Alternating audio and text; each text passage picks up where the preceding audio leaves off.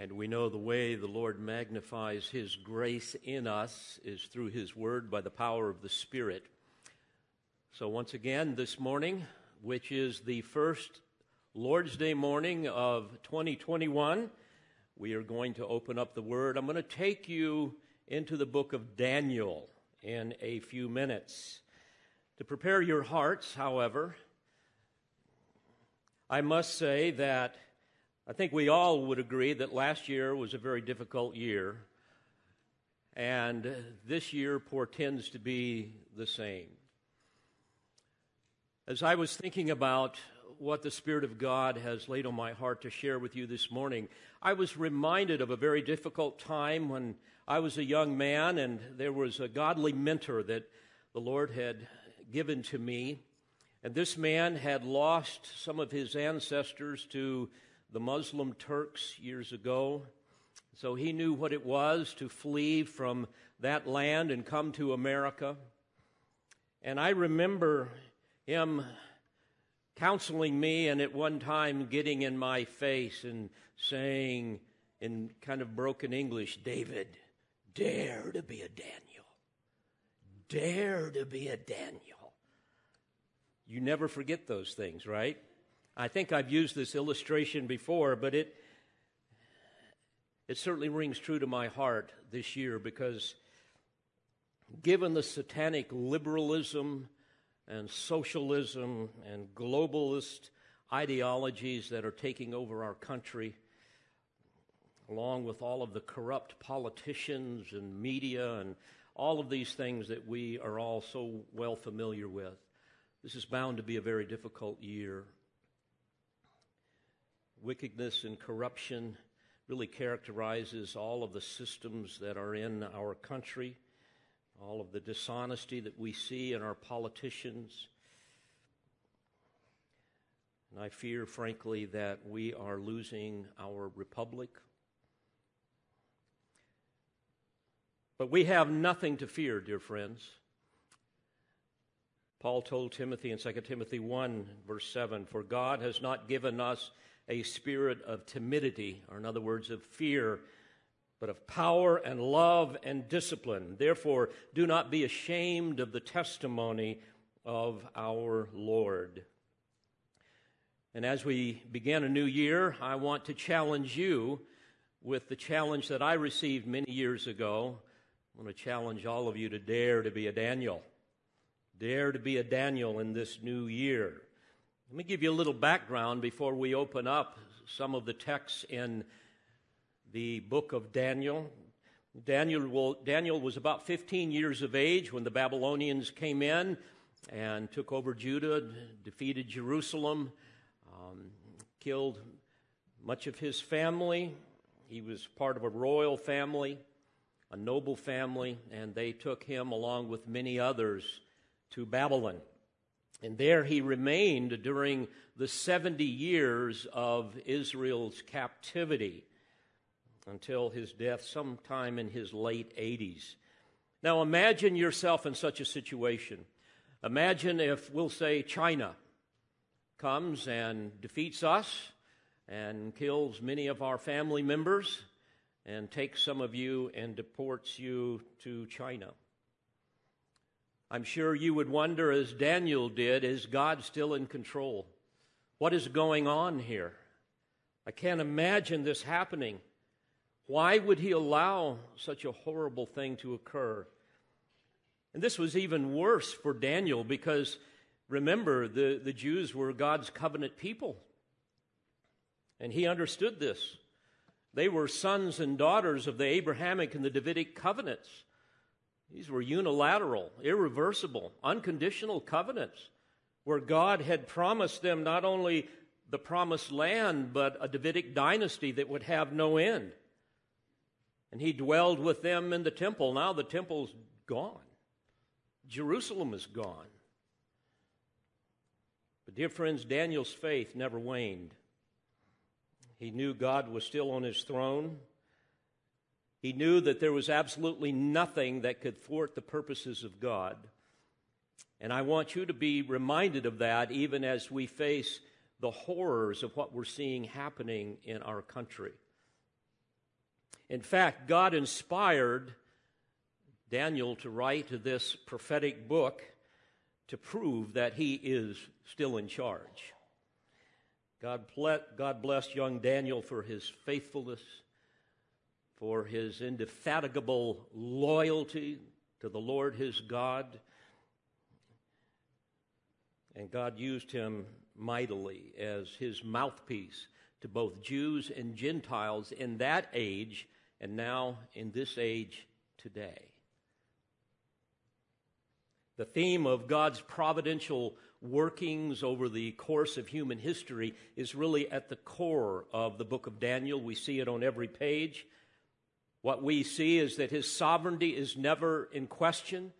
His faithfulness to his covenant promises are never in doubt. And the exaltation of the anointed one, the Messiah that he knew was coming, was never questioned whatsoever. And herein, beloved, is the anchor for each of us as we embark upon a new year. We've got to remind ourselves from the Word that our God reigns, that nothing can thwart his purposes,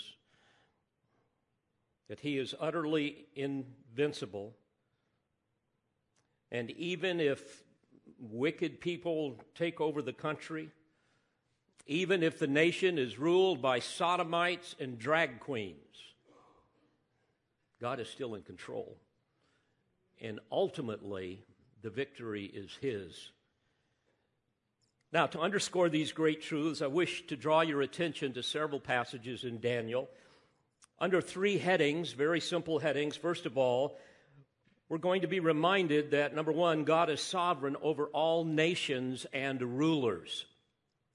Secondly, God has ordained to allow evil to accomplish his purposes. And finally, God is most exalted, and we are most blessed when we trust in him. So let's look at these concepts that emerge from the book of Daniel, as well as other passages. We see this all through Scripture. First of all, God is sovereign over all nations and rulers. You will recall back in Daniel chapter 2, there's a record of Daniel's interpretation of King Nebuchadnezzar's terrifying dream. He had a dream of this immense colossus representing a succession of world empires. And there God revealed consecutive empires that would dominate the world in the future. Of course, the first one was the Babylonian Empire that was ruled by Nebuchadnezzar, who saw the vision. It was represented by a golden head. And then there was a silver torso that he saw. Daniel interpreted this. This would be a Medo-Persian empire that would eventually come. And that would then be conquered by Alexander the Great's Greek Empire, which was symbolized by an abdomen and legs of bronze. And then later, that would be crushed by the Roman Empire, the legs of iron. Of course, none of that had happened except for Babylon being in existence in that day. And this was followed in the prophecies by another kingdom that was related to the Iron Kingdom. And here I'm just giving you a summary of what we see in Daniel 2. There's another kingdom that emerges, but one that is not nearly as stable as that legs of iron, because it was one that had a mixture of iron and clay. And we believe that is a reference to the final and future form of a fourth Roman Empire that will consist of a coalition of 10 nations as we look at other prophecies. And finally, as we look in those prophecies, we see that an 11th king emerged, the Antichrist, and we know from other passages of Scripture that he will one day rule a one-world government, a one-world economy, a one-world religion, and have people worship him, and so forth. In fact, we can go to Revelation chapter 13 and verse 2, where the Lord reveals this to John. There we read, "And the beast which I saw was like a leopard, and his feet were like those of a bear, and his mouth like the mouth of a lion."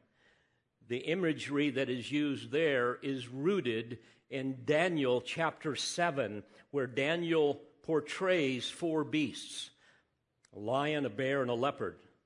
And the fourth beast, which is a composite of the first three, is described in verse 7 as dreadful and terrifying and extremely strong, reference to the coming rule of an antichrist. By the way, there in Revelation, John lists these animals in reverse because he was looking back into history, whereas Daniel was looking forward into the future. These three animals, the leopard, the bear, and the lion, symbolize ferocity. They were ferocious, powerful animals, symbolizing three successive world empires of Neo-Babylonia, Medo-Persia, and Greece. But the fourth beast, representing the Roman Empire, is emblematic of a future empire of the Antichrist that will incorporate the cruelty and the power of the first three. An empire that will be unparalleled in human history. Dear Christian, you wonder why America is falling so quickly and why all of the nations of the world are moving towards globalism? Well, if we look in our Bibles, we begin to see why. We see that God is preparing the world for the rule of an Antichrist. And he will send forth, Satan will send forth his son, the Antichrist, to fill the leadership void that exists in the world, the second member of an unholy trinity consisting of, according to the book of Revelation, the dragon, who is Satan, the beast of the sea, who is the Antichrist, and the beast out of the earth, who is the false prophet. The Antichrist will be a satanically possessed man that will deceive the world. Daniel speaks of him in Daniel 7, verse 25. He will speak out against the Most High and wear down the saints of the Highest One. And he will intend to make alterations in times and in law, and they will be given into his hand for a time, times, and a half a time, which is a reference to half of the 7-year tribulation period that will come upon the earth. But the court will sit for judgment, and his dominion will be taken away, annihilated, and destroyed forever. Then the sovereignty, the dominion, and the greatness of all the kingdoms under the whole heaven will be given to the people of the saints of the Highest One. His kingdom will be an everlasting kingdom, and all the dominions will serve and obey him. Now there's a verse worth putting on your mirror. In Daniel chapter 2 and verse 45, God's final kingdom is pictured as a stone that was cut out without hands. And in that vision, we see how it strikes the feet of the massive image so that it becomes, quote, a great mountain that fills the whole earth. And the stone, we know, is a reference to the Messiah. There's a number of passages that speak to that. Psalm 118:22 and verse 23, Isaiah 28:16, Romans 9:33, 1 Peter 2:6, and especially Luke 20 and verse 18. I give that to you so that you can go back and listen to this and you can look up those passages. And the great mountain that is described pictures God's invincible and all-encompassing kingdom that will utterly annihilate all of the previous and prevailing Gentile powers on the earth who were a part of Satan's kingdom. Folks, this is what I long for, and I'm sure you do as well. God's universal kingdom will ultimately prevail over Satan's kingdom of darkness, and we see evidences of that satanic kingdom all around the world today, gaining power like never before. And once America is taken out of the picture, you can only imagine what's going to happen in the world. The usurper will one day be forever deposed, and the universe will be forever purged from sin. Again, back to Daniel's prophecy in Daniel 7, in verse 13, he says, I kept looking in the night visions, and behold, the clouds of heaven, one like a son of man was coming. And he came up to the Ancient of Days and was presented before him. This is a reference to Christ, the Messiah. And to him was given dominion, glory, and a kingdom, that all the peoples, nations, and men of every language might serve him. His dominion is an everlasting dominion which will not pass away, and his kingdom is one which will not be destroyed. Oh, dear friends, never forget this. God is sovereign over all nations, and he is sovereign over all rulers. The psalmist tells us in Psalm 33, beginning in verse 10, that the Lord nullifies the counsel of the nations. He frustrates the plans of peoples. The counsel of the Lord stands forever, the plans of his heart from generation to generation. Now, back to Daniel. Remember now, Daniel comes as a young man. He serves under Nebuchadnezzar. Nebuchadnezzar, we believe, comes to a saving faith in Yahweh, and then he is replaced by his son Belshazzar, or Belshazzar, as some pronounce it.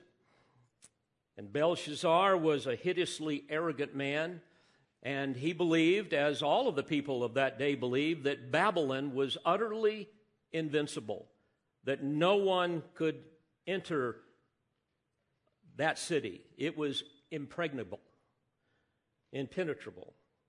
And when he saw a massive hand appear and write something on the wall during a great feast, he all of a sudden was humbled to the core. In fact, we read in Daniel 5:6, then the king's face grew pale, and his thoughts alarmed him, and his hip joints went slack, and his knees began knocking together. By the way, this would have been especially terrifying because undoubtedly he had cut the hands off of a number of kings that he had conquered, because it was their custom in that day. When a king was conquered, you would cut off his hands so that he would no longer be able to hold a scepter and rule. And now suddenly this massive hand is writing something on the wall. Well, no one could interpret what the writing said except Daniel. So they bring Daniel in, and he gives the interpretation. But before he gives the interpretation, under the inspiration of the Spirit, he confronts Belshazzar with what God had done with his father and now what he's going to do with him. In Daniel 5, verse 20, we read about this. But when his heart was lifted up and his spirit became so proud that he behaved arrogantly, this is Daniel talking about your father, Nebuchadnezzar. When that happened, he was deposed from his royal throne, and his glory was taken away from him. He was also driven away from mankind, and his heart was made like that of beasts, and his dwelling place was with the wild donkeys. He was given grass to eat like cattle, and his body was drenched with the dew of heaven, until he recognized that the Most High God is ruler over the realm of mankind, and that he sets over it whomever he wishes. By the way, be reminded of that text with whoever ends up being our president and our leaders.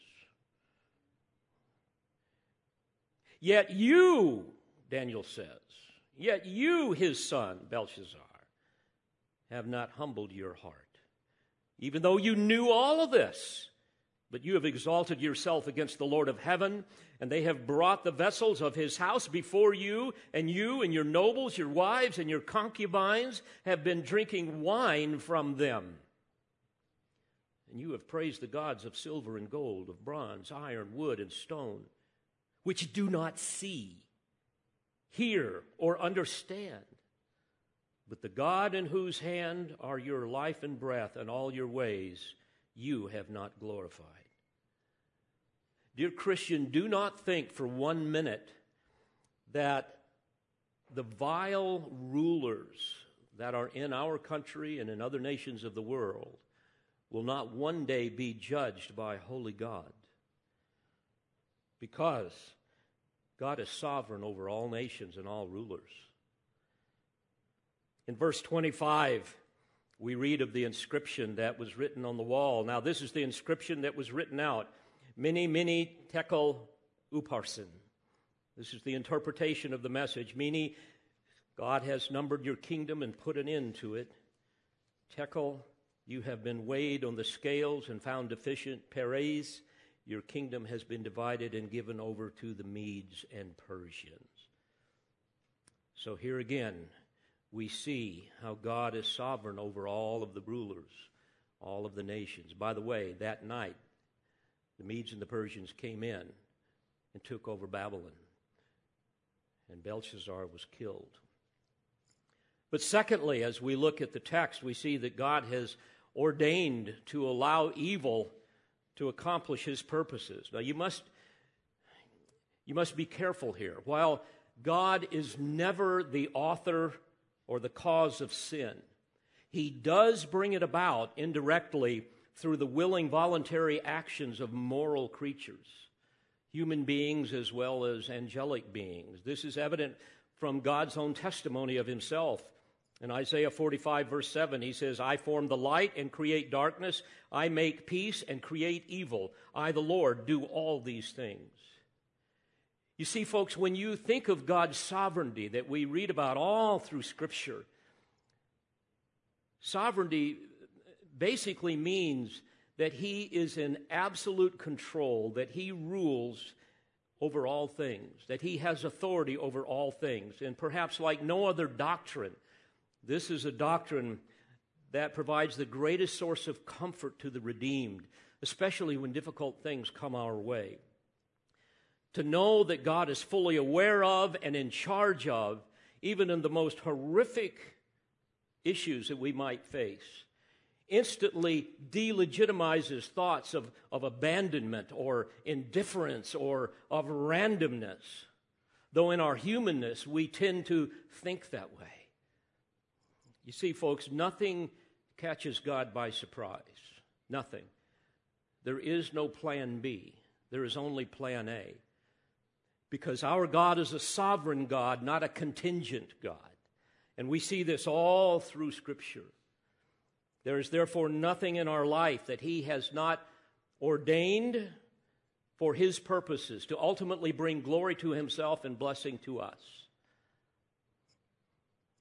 We must remember that he, according to Isaiah 46:10, is the one who declares the end from the beginning and from ancient times things which have not been done, saying, my purpose will be established and I will accomplish all my good pleasure. You see, folks, there is nothing that can escape his influence and his power. In Proverbs 16, verse 9, we read, the mind of man plans his way, but the Lord, what? The Lord directs his steps. Daniel described God as the one in Daniel 4:35 who does according to his will in the host of heaven and among the inhabitants of earth, and no one can ward off his hand or say to him, what have you done? So you see, dear friends, in these and there's so many other verses, we see that there is absolutely no doubt that God reigns in absolute sovereignty over all of his creation. As Paul said in Ephesians 1:11, he works all things after the counsel of his will. And what a comforting thought to know that no matter what the circumstance, no matter how hopeless our condition, or how unfair a situation, unfair our plight, God is ultimately in control. And we see this in God's plans for Daniel. I mean, think about it. Suddenly he's ripped from his family. He's deported into Babylon. And yet God uses Daniel's faithfulness to magnify the name of Yahweh, even among the Gentile rulers of the world. By the way, this is reminiscent of Joseph's story, right? Very similar. In fact, Daniel refers to Yahweh as the Most High God 10 times and calls him the highest one 4 times. And his deliverance from the lions was undoubtedly one of the greatest evidence of the greatness of Jehovah. So I want to take you to Daniel 6. Let's talk about that for a moment. Now, the context here, by the time you get to Daniel 6, Daniel is about 80 years old. He has served under Nebuchadnezzar. He has served in the court of Belshazzar, and who is now dead. And what we see is that after he interpreted the writing on the wall, the Medes and the Persians conquered the Babylonians. And in Daniel 5, in verse 30, we read, "And Darius the Mede received the kingdom, being about 62 years old." Darius, by the way, was not a name but an honored title for Cyrus. This is a fascinating story in Daniel 6, one of political intrigue and corruption. By the way, nothing has ever changed because men are sinners, and this is still Satan's world until the Lord takes it back. And here we also see God's providential hand orchestrating all these things to bring glory to himself and blessing to Daniel. Let me read a little bit of this in Daniel 6. "It seemed good to Darius to appoint 120 satraps over the kingdom, and they would be in charge of the whole kingdom, and over them 3 commissioners, of whom Daniel was one, that these satraps might be accountable to them, and that the king might not suffer loss. Then this Daniel began distinguishing himself among the commissioners and satraps because he possessed an extraordinary spirit. And the king planned to appoint him over the entire kingdom. Then the commissioners and the satraps began trying to find a ground of accusation against Daniel in regard to government affairs, but they could find no ground of accusation or evidence of corruption, inasmuch as he was faithful and no negligence or corruption was to be found in him. Then these men said, 'We will not find any ground of accusation against this Daniel unless we find it against him with regard to the law of his God.'" Then these commissioners and satraps came by agreement to the king and spoke to him as follows: "King Darius, live forever.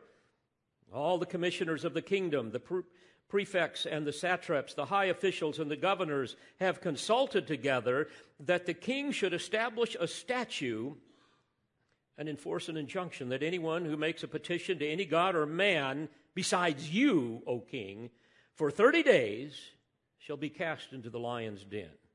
Now, O king, establish the injunction and sign the document so that it may not be changed according to the law of the Medes and Persians, which may not be revoked." Therefore, King Darius signed the document, that is, the injunction. And I love this next verse. "Now, when Daniel knew that the document was signed, he entered his house." Now, in his roof chamber, he had windows open toward Jerusalem, and he continued kneeling on his knees 3 times a day, praying and giving thanks before his God as he had been doing previously. Business as usual. Then these men came by agreement and found Daniel making petition and supplication before his God. Surprise, surprise, right? They knew that's what he would do. Then they approached and spoke before the king about the king's injunction. "Did you not sign an injunction that any man who makes a petition to any god or man besides you, O king, for 30 days is to be cast into the lion's den?" The king replied, "The statement is true, according to the law of the Medes and Persians, which may not be revoked." Then they answered and spoke before the king, "Daniel, who is one of the exiles from Judah, pays no attention to you, O king, or to the injunction which you signed, but keeps making his petition 3 times a day." Then, as soon as the king heard this statement, he was deeply distressed and set his mind on delivering Daniel. And even until sunset, he kept exerting himself to rescue him. Then these men came by agreement to the king and said to the king, "Recognize, O king, that it is a law of the Medes and Persians that no injunction or statute which the king establishes may be changed." Now, isn't it fascinating how God ordained to allow Daniel's contemporaries to become jealous of him and to scheme in a way that would bring destruction to him? And isn't it also interesting how God ordained to allow the king to succumb to his own arrogance and sign the document? But then he discovered he had been tricked. He did not want Daniel to be killed. Notice what he said in verse 16. Then the king gave orders, and Daniel was brought in and cast into the lion's den. The king spoke and said to Daniel, "Your God, whom you constantly serve, will himself deliver you." And he did. Verse 19, then the king arose at dawn at the break of day and went in haste to the lion's den. When he came near to the den to Daniel, he cried out with a troubled voice. The king spoke and said to Daniel, "Daniel, servant of the living God, has your God, whom you constantly serve, been able to deliver you from the lions?" Then Daniel spoke to the king, "O king, live forever.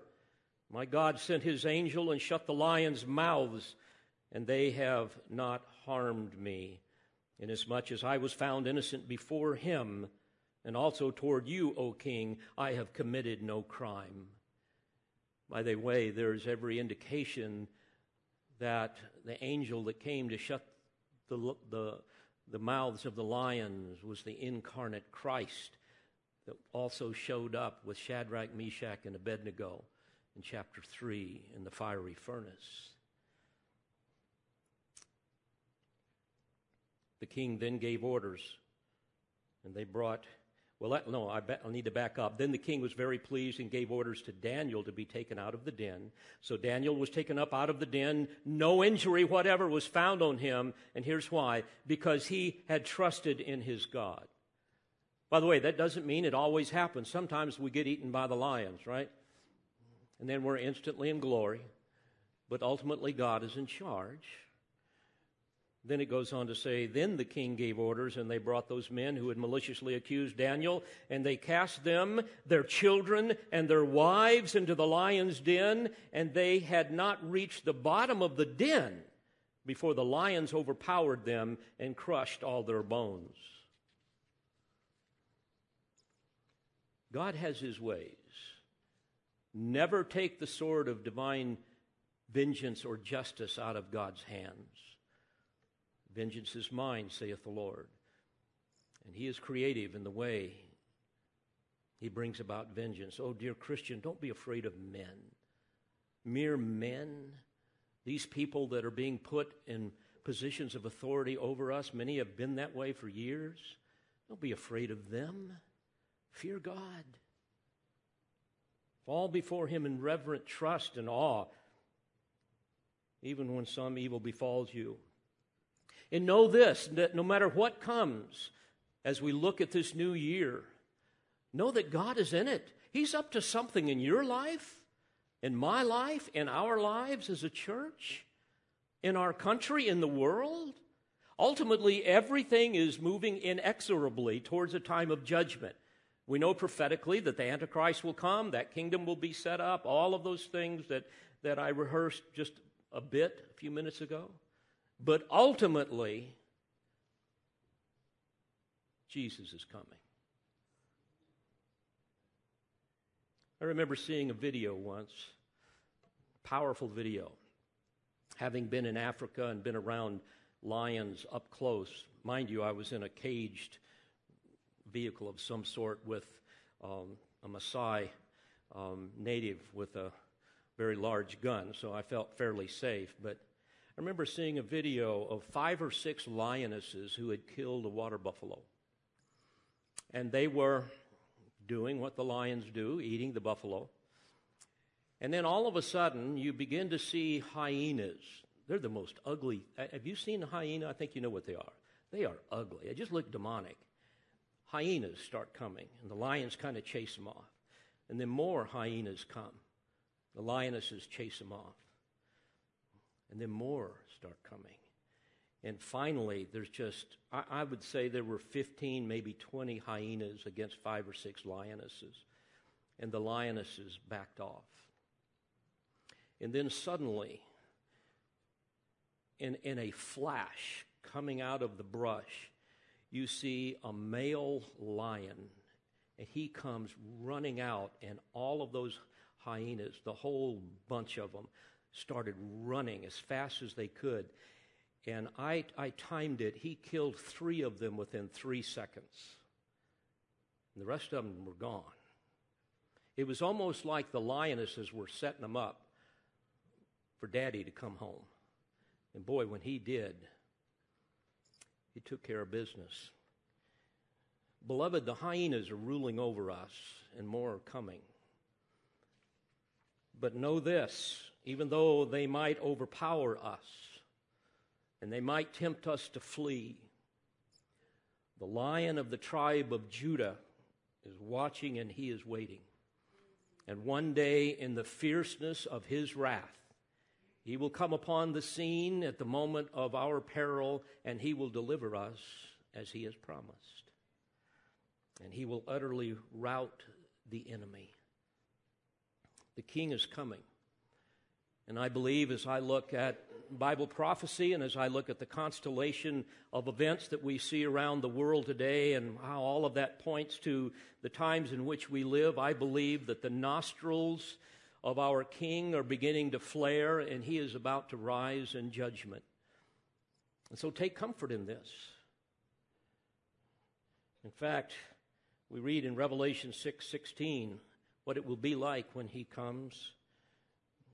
The wicked will one day cry out to the mountains and to the rocks, "Fall on us and hide us from the presence of him who sits on the throne and from the wrath of the Lamb, for the great day of their wrath has come, and who is able to stand?"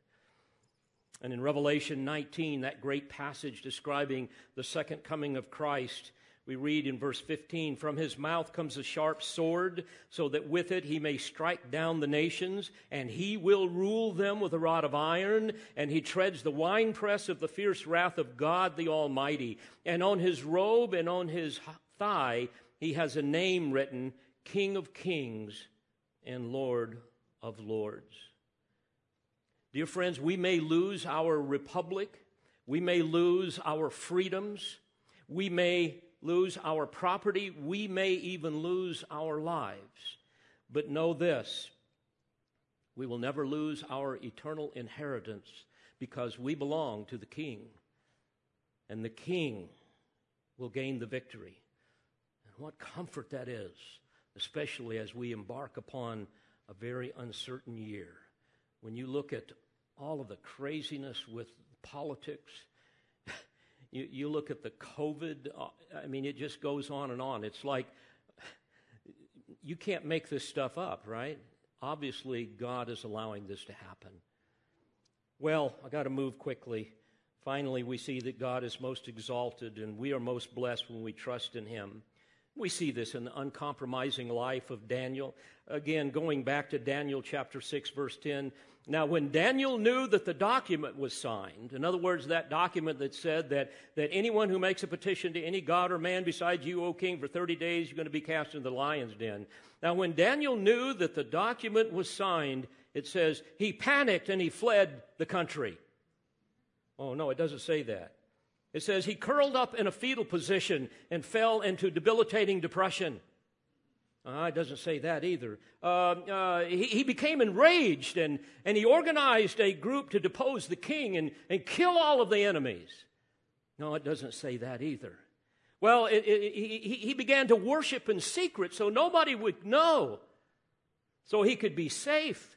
He began to conceal his faith. It doesn't say that either. And when Daniel knew that the document was signed, he entered his house. Parens, now in his roof chamber, he had windows open toward Jerusalem. And here's what he did. He continued kneeling on his knees 3 times a day, praying and giving thanks before his God as he had been doing previously. Beloved, Daniel was a man committed to public worship. He did not conceal his faith, and he was bold and uncompromising in serving the God that he loved. And think about the profound impact of his testimony. Not only was he miraculously delivered from the lions, but his enemies were all destroyed in a most remarkable way. I mean, can you imagine, before you even reach the bottom of the pit, the lions have devoured you in essence. You, your wife, and all your children. Better yet, the name of the Lord was exalted among the people. And Darius the king came to trust in God for his salvation, as did Nebuchadnezzar. In fact, here's what Darius said in Daniel 6, beginning in verse 15. Then Darius the king wrote to all the peoples, nations, and men of every language who were living in all the land. Here's what he said: May your peace abound. I make a decree that in all the dominion of my kingdom men are to fear and tremble before the God of Daniel. For he is the living God and enduring forever, and his kingdom is one which will not be destroyed, and his dominion will be forever. He delivers and rescues and performs signs and wonders in heaven and on earth, who has also delivered Daniel from the power of the lions. So this Daniel enjoyed success in the reign of Darius and in the reign of Cyrus the Persian. Oh, dear Christian, learn this lesson well. God is most exalted, and we are most blessed when we trust in him, when we serve him, come what may. Dare to be a Daniel. You know, it's one thing to arm yourself and to buy more ammo and all of those things, and you know how I am. I'm all for the Second Amendment. I'm all for it. But folks, when it comes time to do spiritual battle, you can't use physical weapons. I don't want to go into battle with people that are good shots. I want to go into battle with men and women who march on their knees, who commit themselves to serving Christ with all of their heart, who are bold in their gospel witness. Though the sufferings of Christ are ours in abundance, as Paul says, we can find comfort knowing that God is in it, whatever it is. The inevitable sorrows of this sin-cursed world are always opportunities for us to long all the more for glory. That time in Revelation 21:4, when he will wipe away every tear from our eyes, and there will no longer be any death, there will no longer be any mourning or crying or pain. The first things have passed away. So, dear friends, never forget that in his permissive providence, he orchestrates all of these things to bring glory to himself and joy to us. And his goodness and justice, by the way, remain untarnished in all that he does. As we read earlier in our scripture reading, Moses said in Deuteronomy 32:4, the rock, his work is perfect, for all his ways are just, a God of faithfulness and without injustice. Let's pray together. Father, we are so thankful for all the promises that are ours because of Christ. And we know that you are the thrice holy God, praised by the seraphim, your holiness being your all-encompassing attribute that portrays your hidden glory, your infinite otherness, your incomprehensible transcendence, your consummate perfection, and your moral purity. And to know that somehow you have saved us and you have given us these promises, we are overwhelmed by it all, and we find comfort in it. And so I pray that as we embark upon this new year, you will bring these great theological truths to our minds, that we might live consistently with them. And Father, as always, I plead for those who are still under your wrath because they have never cried out to Christ for saving grace. May today be the day that they put their trust in the only one who can save them from their sins, the Lord Jesus Christ. And it's in his name that I pray. Amen. We pray you've been edified by this presentation. You've been listening to the teaching ministry of Calvary Bible Church in Jolton, Tennessee. For more information on Calvary Bible Church, or for more audio, please visit our website at cbctn.org.